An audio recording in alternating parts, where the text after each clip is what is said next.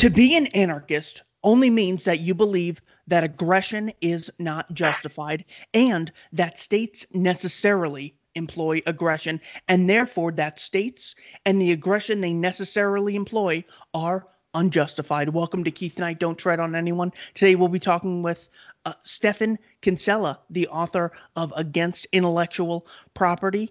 And he does have a new book coming out called Law in a Libertarian World. Mr. Kinsella, thank you for your time, sir. Hey, glad to be here, Keith. So, what is law? I think when it comes to the state, I at least very often think that law is that which is delegated to the state, written down by representatives, and then enforced by police. Is that your understanding of what law is? Well, that's an interesting question because the word law, if you back it up a level, has many connotations, right? So we talk about moral law, we talk about physical laws, like the law of gravity. So there's different types of laws, and I think when people use the word law, they're getting at some kind of regularity about the universe. Okay, so when you narrow it down to what I sometimes call legal law to distinguish it from physical law, laws of physics, the laws of the universe, causal laws. Legal laws are normative rules of conduct that are widely respected and somehow enforced. And the word enforced can be interpreted different ways. But basically respected rules in society. So, for example, what most people think of the word law now is a statute or a piece of legislation, some written down decree by the state that they've enacted as part of a given legislative process, right? What they think of that as the law, or maybe the Constitution, but even that's written down and that's like a quasi statute. So in the old days, or in the days of antiquity, the days of yore, whatever you want to call it, you would think of law as being a broad term. And so there's, again, like the laws of science, the laws of physics, the laws of gravity. There's moral law. There's ethical rules that apply to different disciplines, like the legal ethics or medical ethics or whatever. You could think of them as laws or rules. And then there's legal law, the law that pertains to the relations among human beings in society, having to do with possible disputes between them to regulate their activities among each other with respect to things that can over which there can be conflict, basically scarce resources. So the way I look at it is, humans live in a world of scarcity. That's what the universe is, right? This is what Mises and Austrian economics talks about with Mises praxeology. We basically, in every action, whether we live alone, which no one lives alone, but if you live alone, or if you live in society, you're always trying to use scarce resources in the environment to manipulate that environment according to the physical laws of the world as you best understand them, to achieve some result in the future. That's what human action is. And in a social community, which we happen to be born into and live among, one thing you have to take into account is that you're dealing with other human beings. And this is largely good because we're social creatures and we like to live among other peoples and have society and not be Robinson Crusoe or Ted Kaczynski, who was the Unabomber, some weird guy in a hut somewhere in the middle of Montana or wherever. Most people want to live among other people because you benefit from intercourse with these people. I mean, just being part of society. People enjoy that.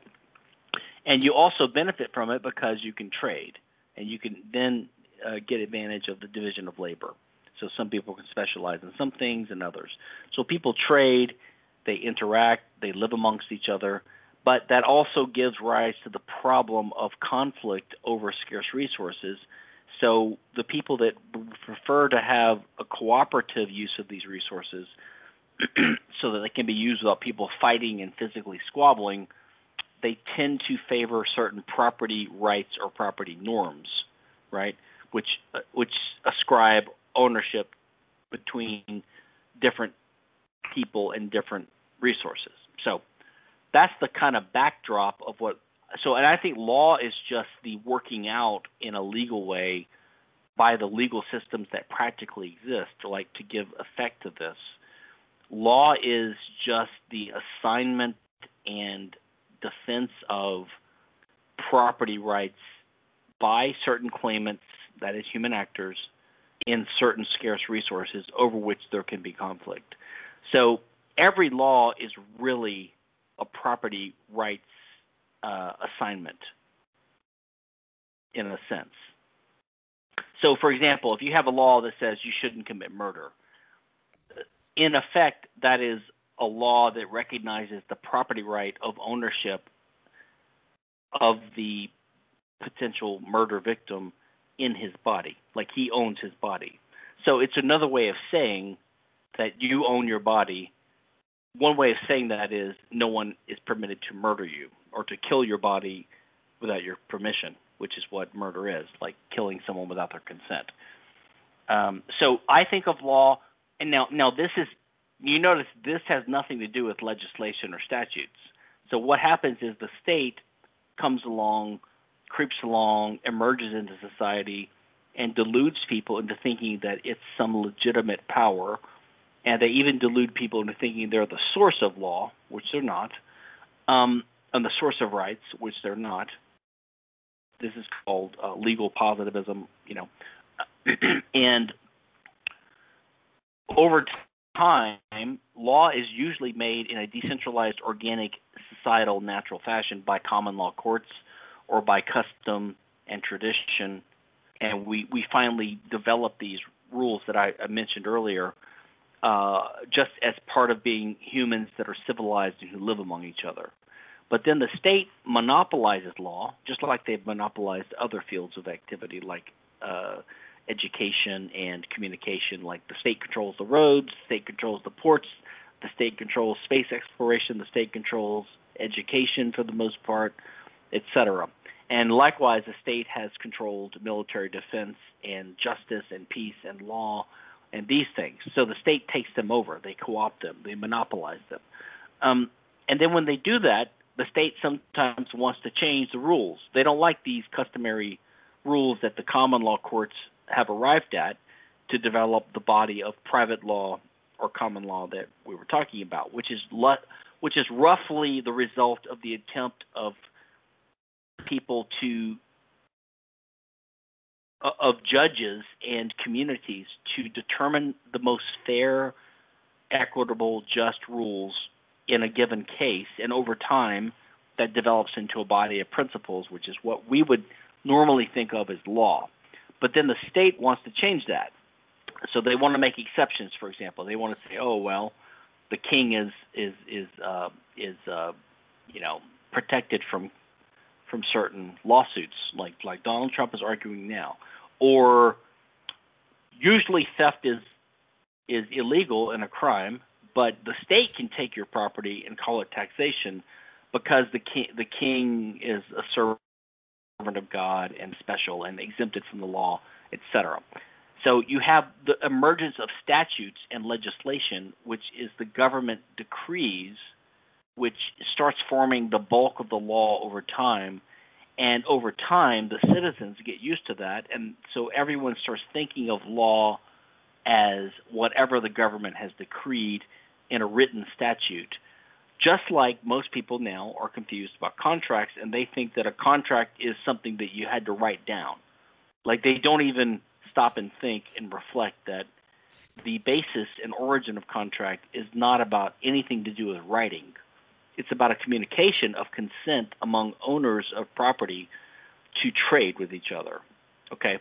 Now that can be written down sometimes, but it doesn't necessarily have to be. Lots of contracts are just merely oral, or some people erroneously say verbal, because verbal means using words. So verbal technically considers written and oral contracts. Some contracts are not verbal at all. They're just They're tacit. If I speak English and some other guy speaks Turkish and I'm in his country and I want to buy a candy bar from him, I just point at the candy bar. He hands it to me. I give him a Turkish lira, and I walk away. There was never any verbal communication, orally or in written form. But there was a contract. There was a contractual transfer. So the essence of contract is the consensual transfer of title to resources by the owners. So that's what contract is really about. And that follows from what the law is about who owns what. And the problem is, of course, law has been corrupted, and the statutory legislative mentality of law that everyone thinks now. Like, for example, you'll talk to one of these common law court nut Bible Christian types who they have the right sort of feelings, right, about the state, like they distrust it. So they'll say something like, like an income tax protester, the guys that say that the income tax is not really a law, like it's not really a federal crime to evade income tax law. Now, their argument is that, well, first of all, they'll say something like, show me the law. You'll hear this over and over again. Show me the law. Now, what they mean is, show me in the federal code of statutes where there's a federal statute that specifically says that if you don't pay your income tax, then it's a crime. But and by the way, you can do this. If you're an income tax lawyer, you can do this. But the point is, when they say show me the law, they're already buying into this mentality of law as what's written down by the state legislature or by the Congress. So they've already given up half the game. So I don't think we should think of law as, I don't want to be a nut or a conspiracy crank and say that these judges are all fakes, but in a sense they're all fakes, not because they're part of a conspiracy, but because they're not doing law. Is the legal profession is the application of the existing legal principles to serve your clients. But if you're a judge, the point of doing law is to try to do justice in a given case. That is, you have two or more people before you who have a dispute, and you try to resolve it by referring to time-tested principles and tradition and custom and the existing body of the law, and you try to do justice. You give the right result. But once you have the state step in and start issuing laws by legislation, and that becomes seen by the people and seen by the officiators of the state as the main source of law, they start thinking of law as just this body of legal rules, administrative statutes or regulations, basically, emanated by some committee of some state. And so then the task of the judge becomes just to interpret that. It's not so. Then it's not about justice anymore. It's about just okay.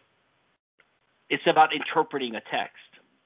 It's like if you have an English class and you might have two different people in the class debate about how to interpret the subtext of a given modern play.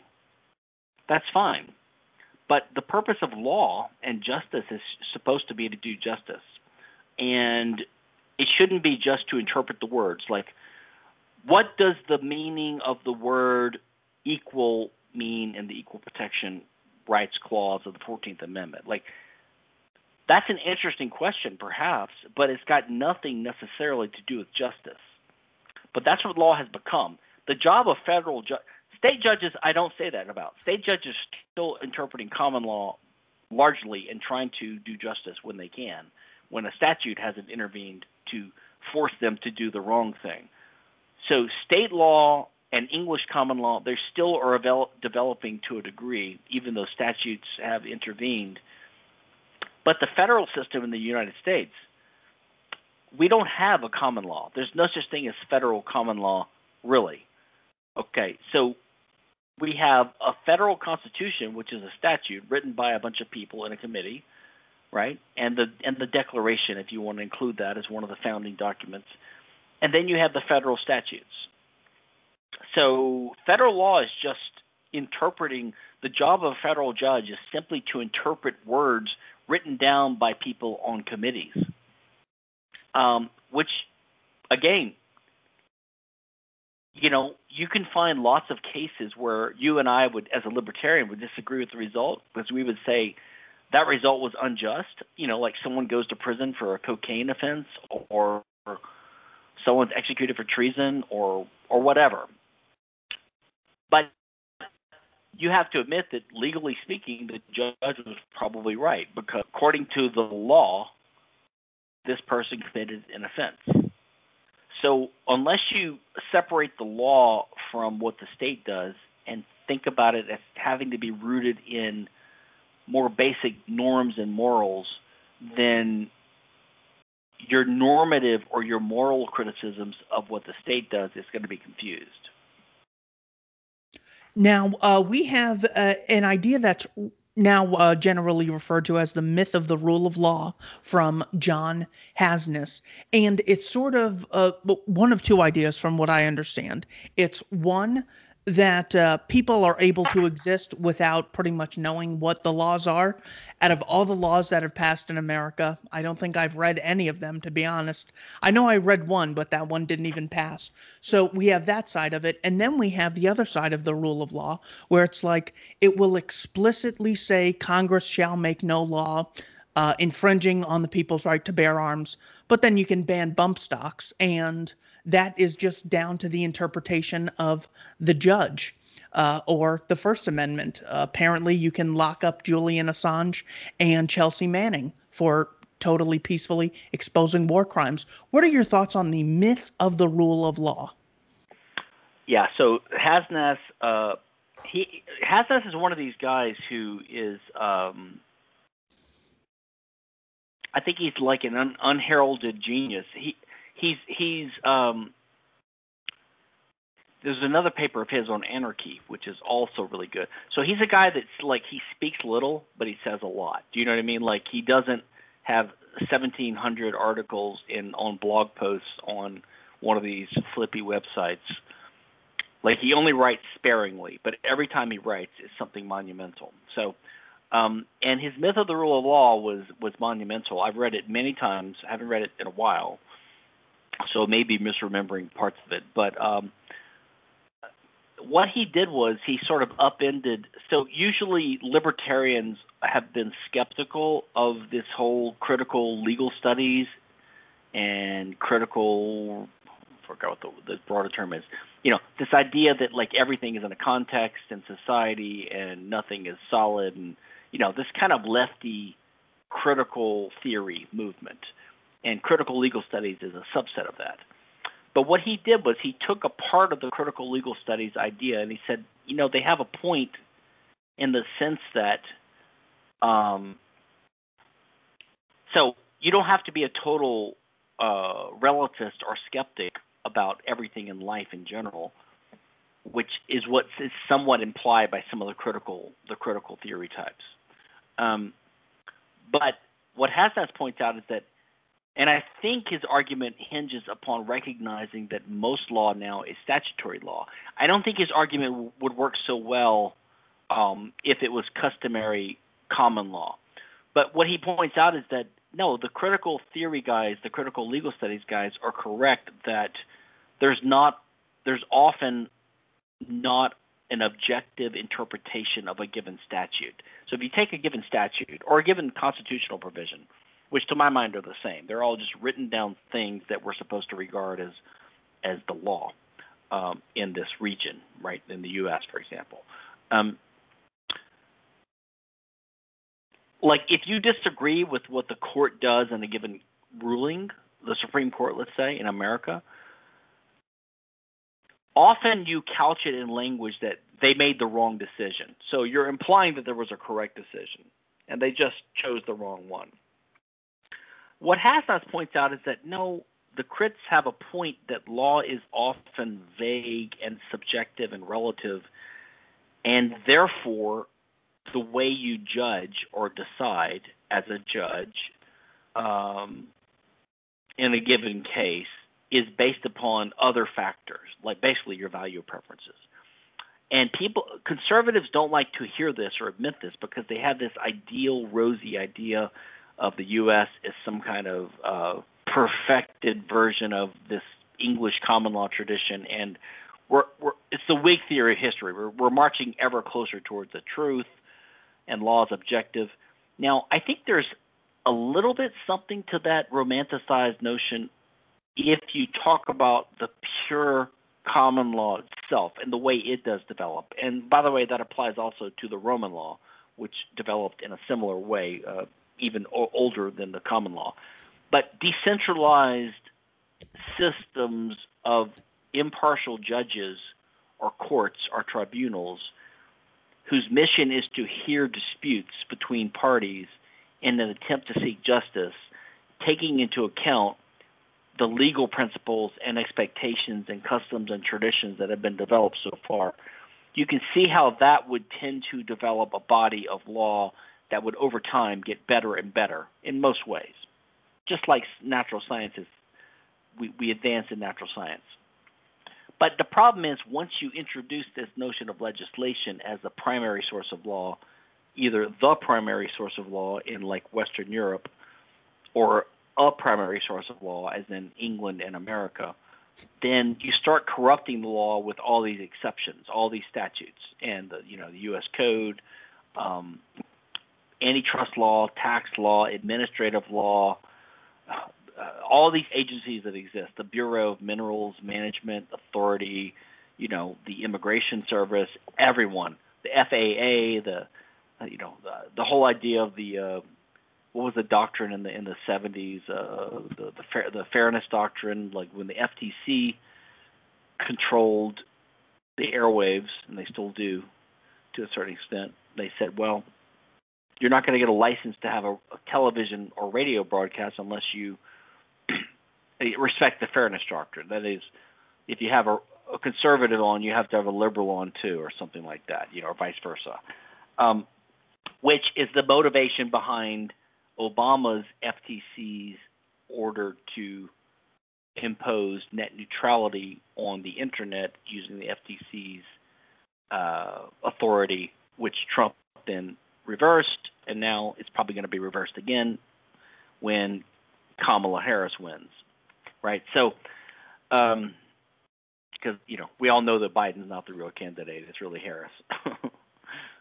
So that's kind of my rant about law.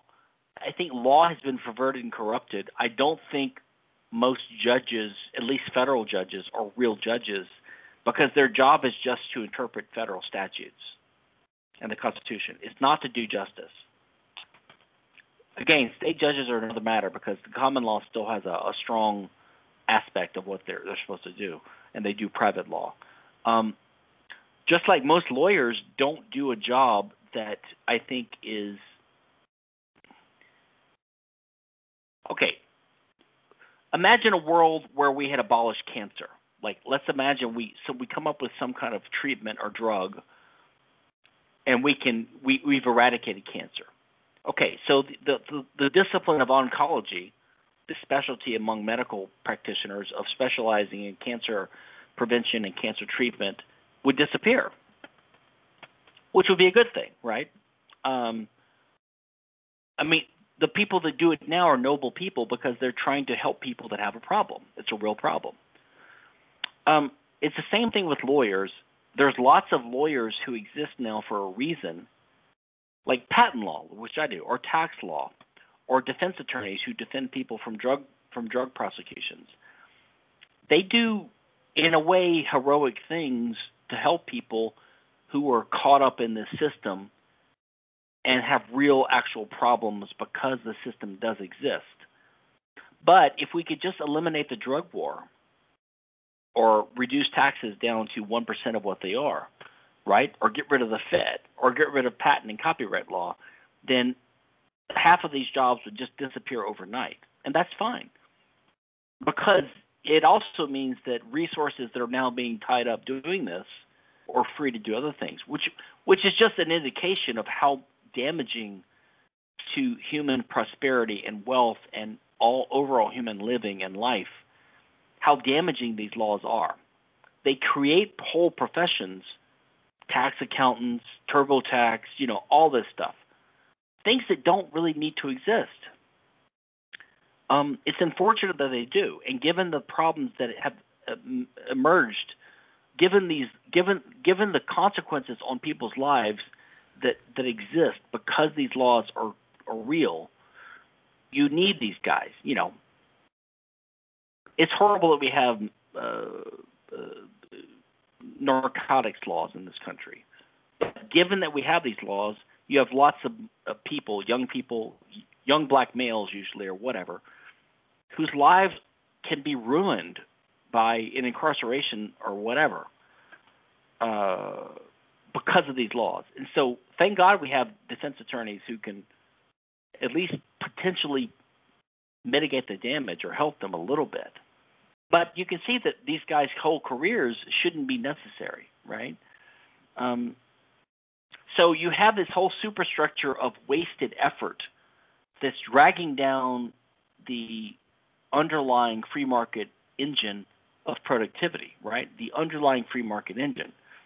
I'm just afraid that this stallion, this steed, which is being chewed on by thousands of gnawing little locust horde maggots, is still racing along, growing stronger, but I'm afraid that it could be killed if Joe Biden wins.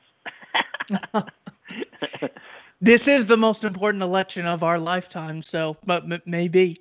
Now, you were. I'm sorry. So the book is titled "Law in a Libertarian World." What would the law more or less be in a libertarian world? Okay. Sorry, I stepped away for a sip of my water. The law would be, as I said, so in a libertarian world, to my mind, that means a world where libertarian principles are widely respected. Okay. Now, that's a matter of degree. In fact, we live in a libertarian world in a sense. It's just not perfect and complete, and I don't know if we'll ever live in such a world.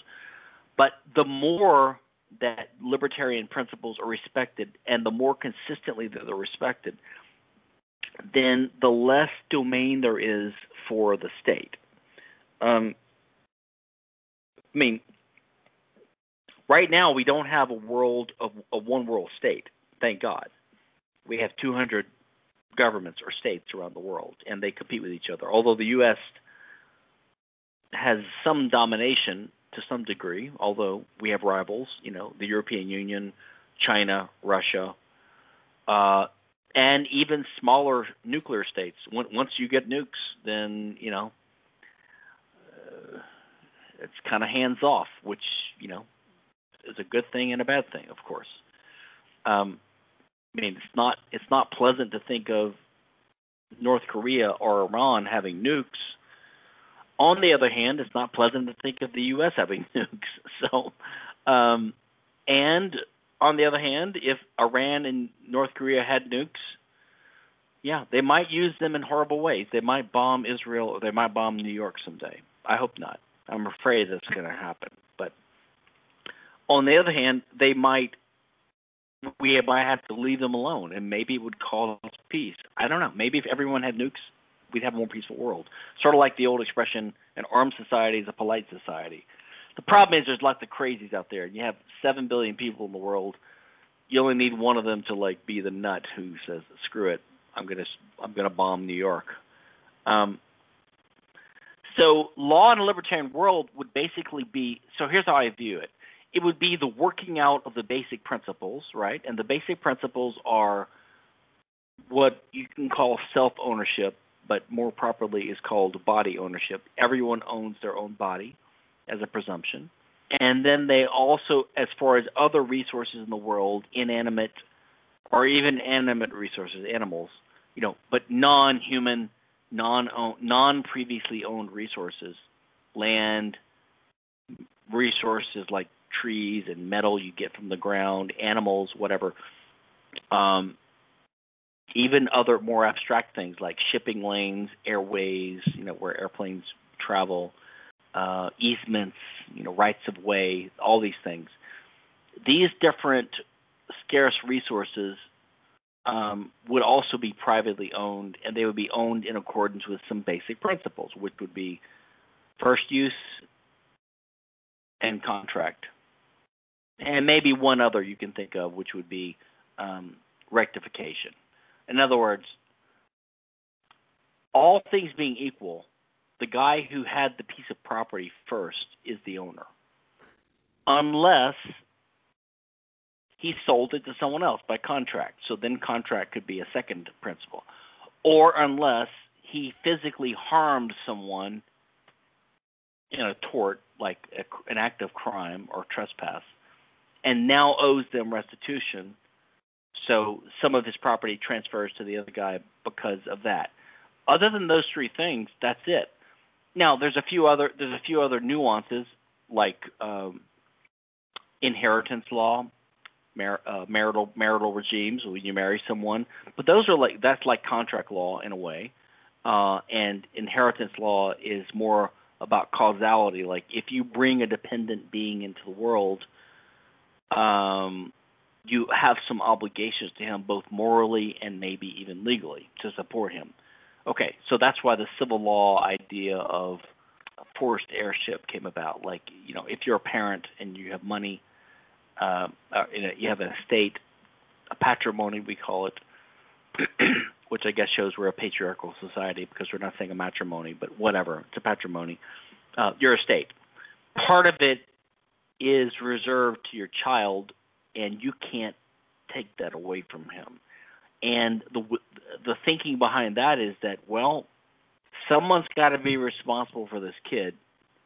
Better to be the parent who brought him into the world than me and you as taxpayers, right? So that kind of idea. So, and then over time, the law would be the developing of more concrete formulations of these basic ideas, tested by examples and tested in different cultures and compared. And over time, it would be more and more efficient.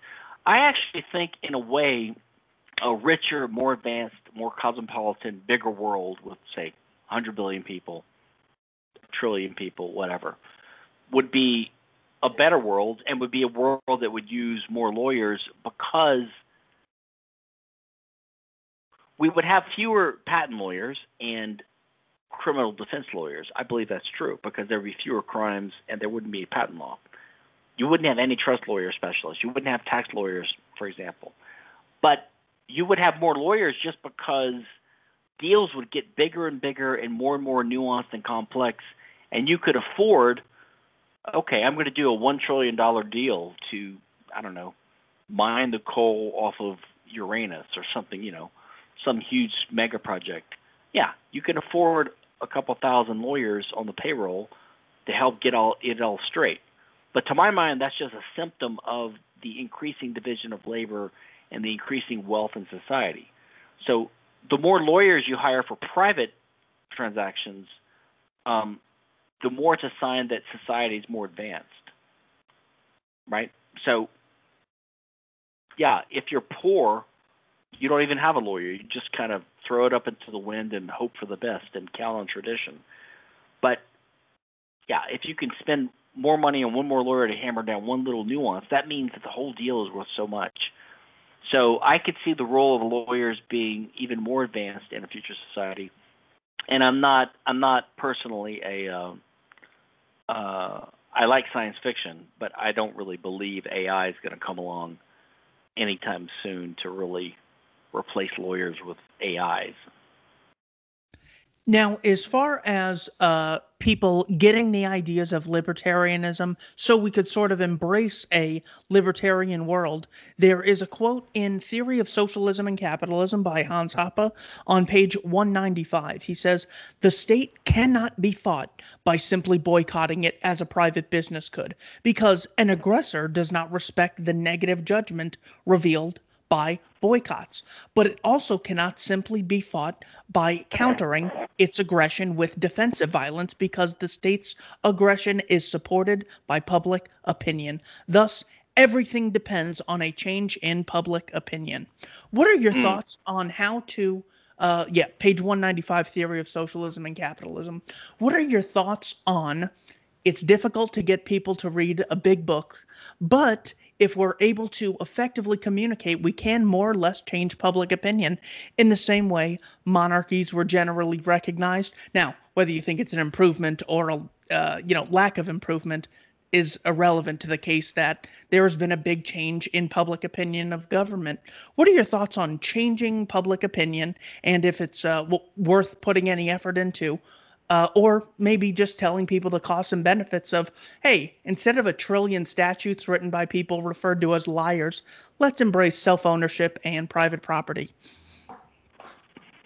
Um, I'm I'm torn on this issue, to be honest, because I used to think this way. Like, I used to think, well, I was always pessimistic in the sense of what's the chance we're really going to persuade a critical mass of our fellow people to be libertarians, right? But I used to think that that was the goal. Like, so here's our goal. Our goal is to persuade somehow a critical mass of our fellow citizens in America or on the earth, whatever, to understand economic, like to read Hazlitt's Economics in One Lesson, to understand Rothbard, whatever. I mean, I know I remember I've heard these stories about some of these little fans who circled around Ayn Rand after the Fountainhead, but while she was writing Atlas Shrugged, and like Leonard Peikoff and Nathaniel Branden and all these guys, lots of people, the circle, and they sort of had this kind of weird utopian belief that as soon as she published Atlas Shrugged, within like 3 months the world will be converted. Now That's that's what George naive. Reisman said, yeah. I think George Reisman was the one who said that.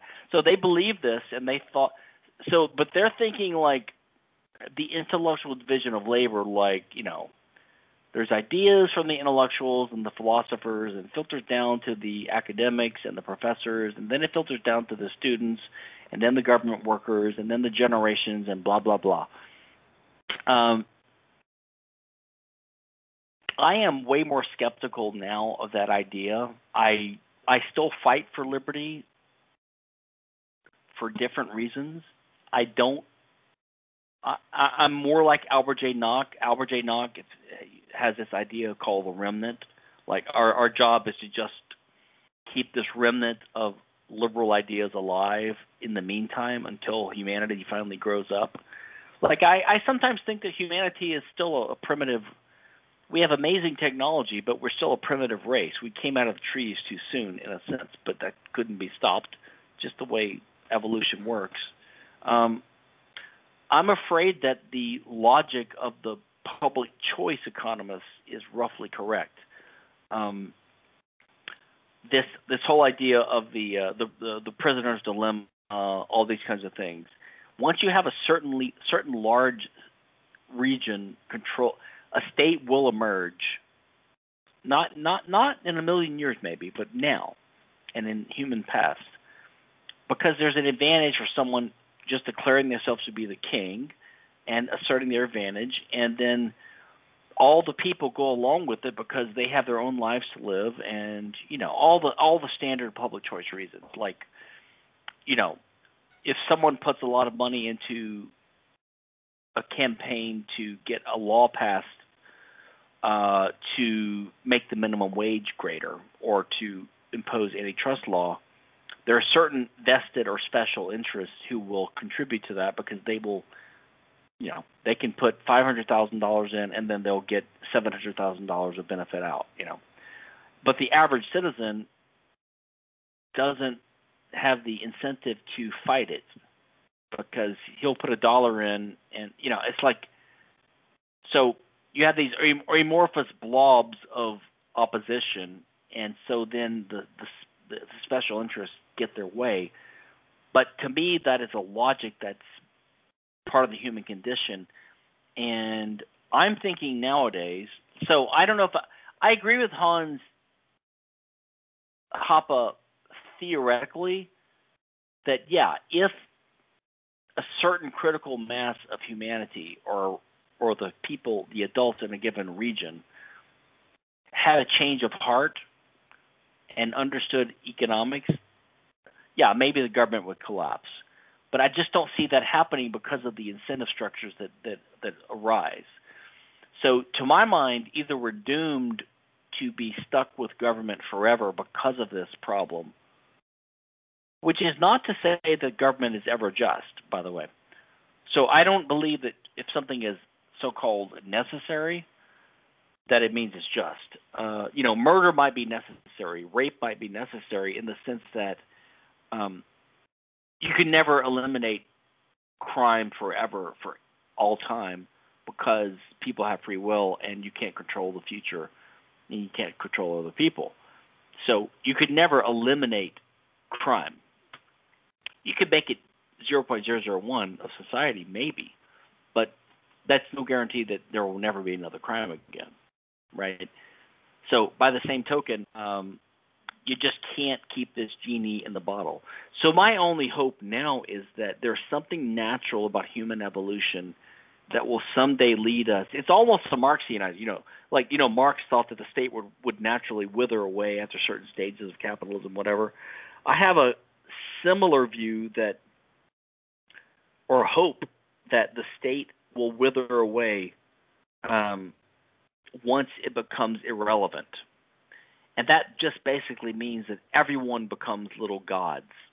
And if we become gods by being so rich and powerful, just by the energy of the division of labor and the free technological expansion, if everyone has a food machine and energy and safety because of their own robot army of drones that protect them, the state may remain like it does. Like if you go to London right now, you can go visit the Tower of London and you can go to Buckingham Palace and see the guards out there doing their little thing.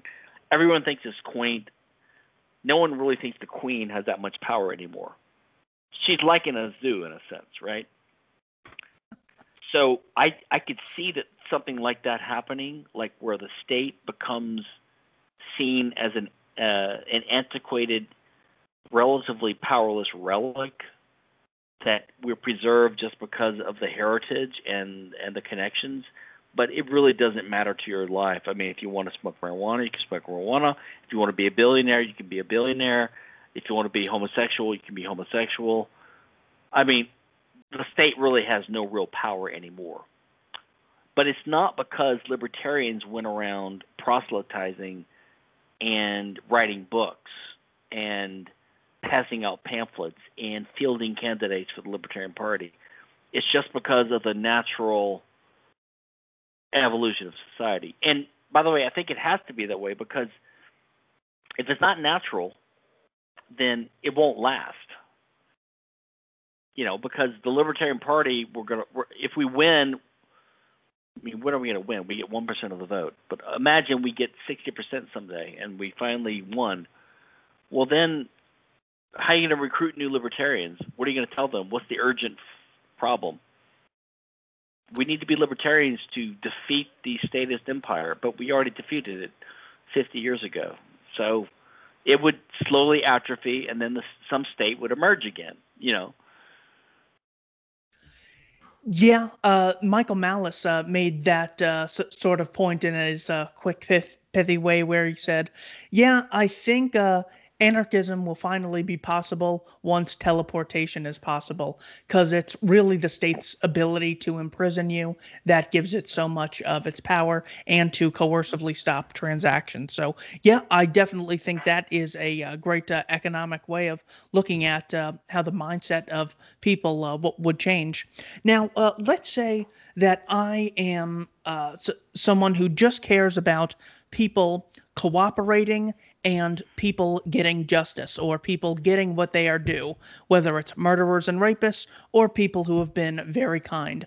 Why do you think law in a libertarian world is a better foundation for that person to live in versus law in a statist world where he has representatives fighting on his behalf, passing laws in his best interest? Oh, that's interesting way to think about it or put it. Well, I guess it's not clear that it would be. So, look, there are some people living today who are probably better off with our corrupted institutions than they would be under a libertarian society. There's no doubt about it. There are some hyper-rich defense attorneys, defense contractors. There are people that do profit off of the existing state. So there's no use pretending that somehow transitioning from our corrupted world to a freer world would make everyone better off. It wouldn't make everyone better off. I mean, in a Aristotelian sense, I guess you could say it might make everyone better off, but that's kind of cheating. It would make most people way better off. That's why I think the question is justice. Like, what's the just thing? But I guess I would say this: if you compare these two worlds,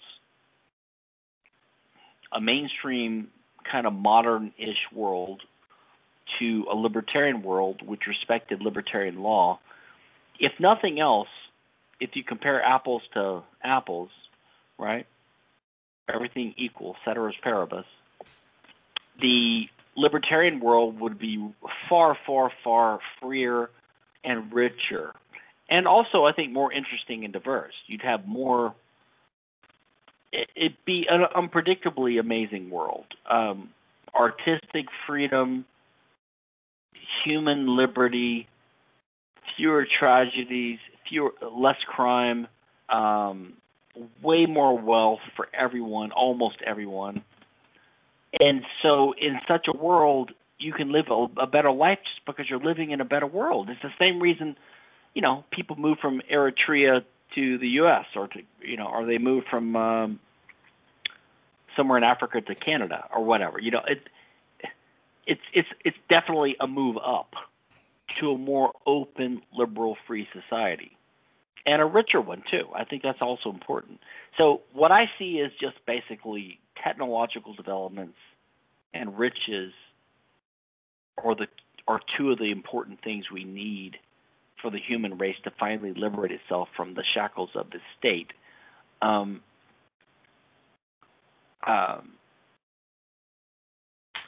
Another one, so the third one would be knowledge, like understanding, and that's the one that the libertarians have been focusing on, like even Hoppe and Rand and these guys, the Libertarian Party. They're trying to do some kind of information awareness campaign to try to make change in the basic root structures of enough people's minds so that we have an effect. But the problem is it's not a one for all. It's not a once and done thing, right? Because there's new people dying, being born all the time, other people dying. It's always an eternal battle. It's always a continual struggle. You're never going to convert like 60% of the population and then you're going to be done. And I think you'll never convert them anyway because they just don't have the incentive to learn this stuff. They're not interested in it. And plus the government controls the schools, and so they're basically hopeless. So all you can hope for is a gradual emancipation of the human mind because of reality just outpacing socialist dreams. So, for example, in 1990, 89, 90, 91, when East Germany, the wall fell, and then when the Soviet Union collapsed, basically the communist system imploded, right? Now, even to this day, people are still confused about why or what happened, but at least most people are aware of that fact. It was a glaring fact. And I think that became a teaching moment in the sense that even people that had only a dim understanding of economics, they had never read Mises on socialism or whatever. Everyone sort of knows that Western liberalism works, capitalism works, and centralized economic planning becomes hideous and authoritarian and inefficient and doesn't work. So just that one world event taught generations of people to be a little bit leery of central economic planning. Now, you can say that people are short-lived in their memories because we're about to elect Kamala Harris and Biden, who are going to do a version of that again in the U.S. And so it lasts maybe 20 years, right? I don't know, 30 years, and then people forget, and then they restart all the horrors of the centralized regimes of the past. But still, the point is, people can learn by osmosis and by experience, even if it's not theoretical. So instead of us trying to tell all of our uncles and friends at Thanksgiving, parties and, when you go see a football game with your buddies, instead of trying to pass out a pamphlet about iPencil or whatever,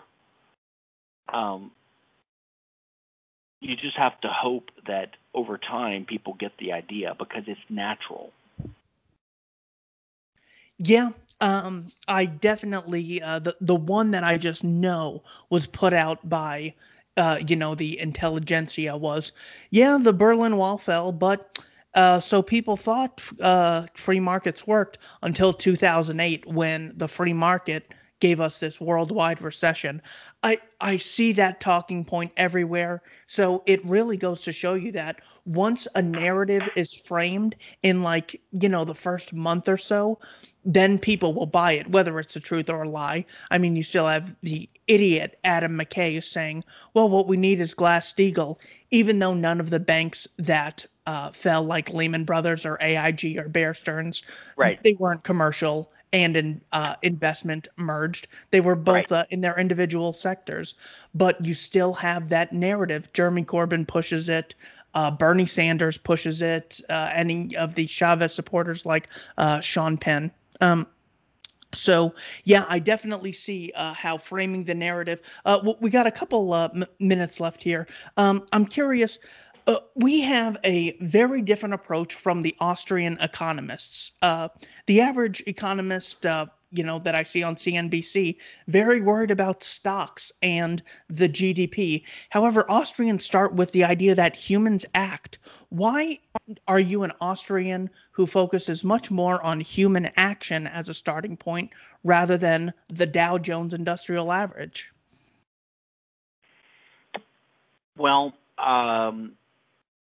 I think it's because the perspective of the Austrians, specifically the Misesians, right, which Mises was, I think, the greatest economist of the 20th century, and he was, of course, building upon work done by previous Austrians, like Menger and von Bauwerk. But I think he was sort of it just makes sense to me. So, and it I won't say it meshes with libertarianism, but it's compatible because we're all feeling different parts of the same elephant. But just all their critiques of the methodology of mainstream economics, which I believe did go astray in the 1900s, by becoming more positivistic and more scientific and more empiricist, right? So first of all, I think Keynesianism was a huge mistake, and then I think monetarism and Milton Friedman and the positivism of these guys was a mistake. I don't think that's a rational and defensible way to understand what we mean by economic phenomena. Now, I will hasten to add that I am not and don't pretend to be an economist. I'm just a enthusiastic and grateful student of people that I mean, in my mind, I think of what I call the high Austrians as the epitome of this, and that would be, Mises himself, and then Rothbard, and then some of the more Misesian followers who developed it in different directions: Peter Klein, Joseph Salerno, Hans Hermann Hoppe, Guido Hülsmann, Jeffrey Herbener, these guys. Some of the other Austrians who are more Hayekian, our fellow travelers, I can appreciate some of their stuff, although I'm a huge Hayek skeptic. There's almost nothing in Hayek that I really greatly admire, to be honest. So I think that the Misesian approach makes most sense. So it makes sense because it's a humanistic, realistic, and verbal, that is not mathematical way of explaining human action. And it's not because they're afraid of math or whatever. I'm not afraid of math. I have 2 engineering degrees. But it's not the right way to describe the contours of what humans do in their lives, right? We select means, we envision the future, we choose ends, we act. We do calculate in terms of money, and that's a good thing. That's one good thing about the emergence of money, and possibly Bitcoin. We'll see. But I think actually a solid understanding of, put it this way, I think if you have a rudimentary understanding of economics, just basic economics, law of supply and demand, that kind of stuff, that's probably enough to make a lot of progress as a legal or political theorist or thinker. But the problem with Keynesianism and with monetarism and these other schools is that they have these ideas that are wrong and they can mislead you, right? Like the idea that you can compare, like utilitarianism, you can compare value preferences among people in cardinal terms. That idea even makes sense, or that you could use such a model to model a ideal or perfect economy, and then say that we defect from that, and therefore the government should come in, like which is the idea, for example, behind the antitrust laws. Like, oh, in perfect competition, that's all well and good and fine. And that would be the ideal that we should aspire to, perfect competition. Everyone has perfect access to information. There's no transaction cost. Everything gets, all this kind of stuff. But when we don't have that, the government needs to come in and intervene and fix this problem, which is, again, the argument for antitrust laws. Like, well, if we had perfect competition, it'd be great. But when you don't have competition, then there's a gap. There's a consumer deficit left, and the supply. People don't produce enough. They capture monopoly profits. So we need to come in and have an antitrust law. Same thing with intellectual property. It's like, well, in a perfect world, you would have the optimum amount of innovation, but because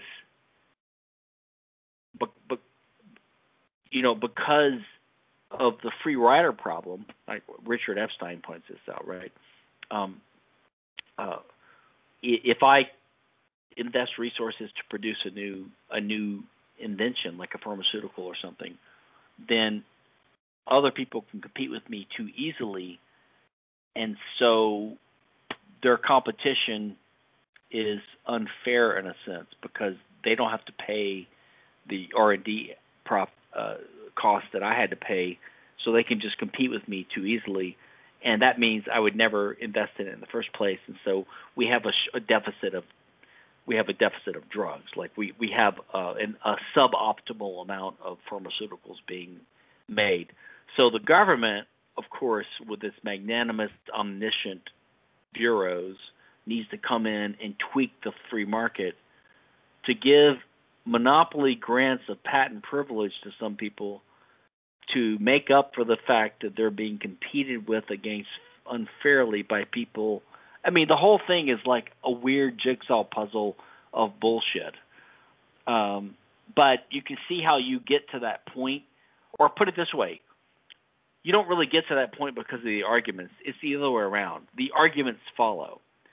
These things happen naturally because there are constituents out there who want these monopolies, and they will come up with arguments after the fact to justify why they need it. So what used to be called a monopoly grant of patent privilege, now they call that intellectual property. Mm-hmm. So they just changed the label to justify the system that works in their favor, right? So, but luckily, we have encryption and the internet now, and that is helping to undermine copyright. It's almost impossible to really enforce copyright on a large scale right now. So that's a good thing. And my hope is, which I've said on many other podcasts, which my hope is that the same thing might happen for patent law when 3D printing becomes more mature. Mm. Because it will give people the ability to evade patent law as easily as they now evade copyright law. So that's one good thing about two of the worst laws, is that technology might let us undermine these laws and make them dead letters over time. And I guess my hope would be the same thing for, I mean, you can even imagine something like that for the drug, like take the drug war. If you have a 3D printer, you can print cocaine or heroin or marijuana in your basement and no one knows. How can the government stop you from doing it? So maybe 3D printing will also undermine the drug war, right? And you could imagine tons of other examples too. Weapons regulations. I mean, this is what's probably worrying right now, the Second Amendment opponent types, the gun control people. They're probably terrified that within a certain amount of years, maybe 20 years, 30 years, people are going to be able to print their own bombs and guns and weapons and ammunition without anyone's permission. So their laws won't matter anymore. I don't know if I want to see a world like that, but it's coming. No matter what you say, it's coming. So, you can't stop the power of, which may be why we don't detect life in outer space. Maybe everyone always kills themselves with some kind of gray goo. That's my pessimistic side.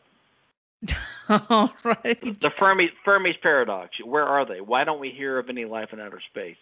Because everyone reaches a certain level of technology, and some guy comes along and comes up with a bomb that kills everyone. Something like that. Well, hopefully we are slowly getting rid of the Harry Trumans of the world with sharing podcasts like Stephan Kinsella. Please check him out at stephankinsella.com. He's got such a terrific archive of podcasts. Of course, you will see the link in the description. Mr. Kinsella, sir, thank you so much for your time. Cannot wait for this book to come out. Thank you, Keith.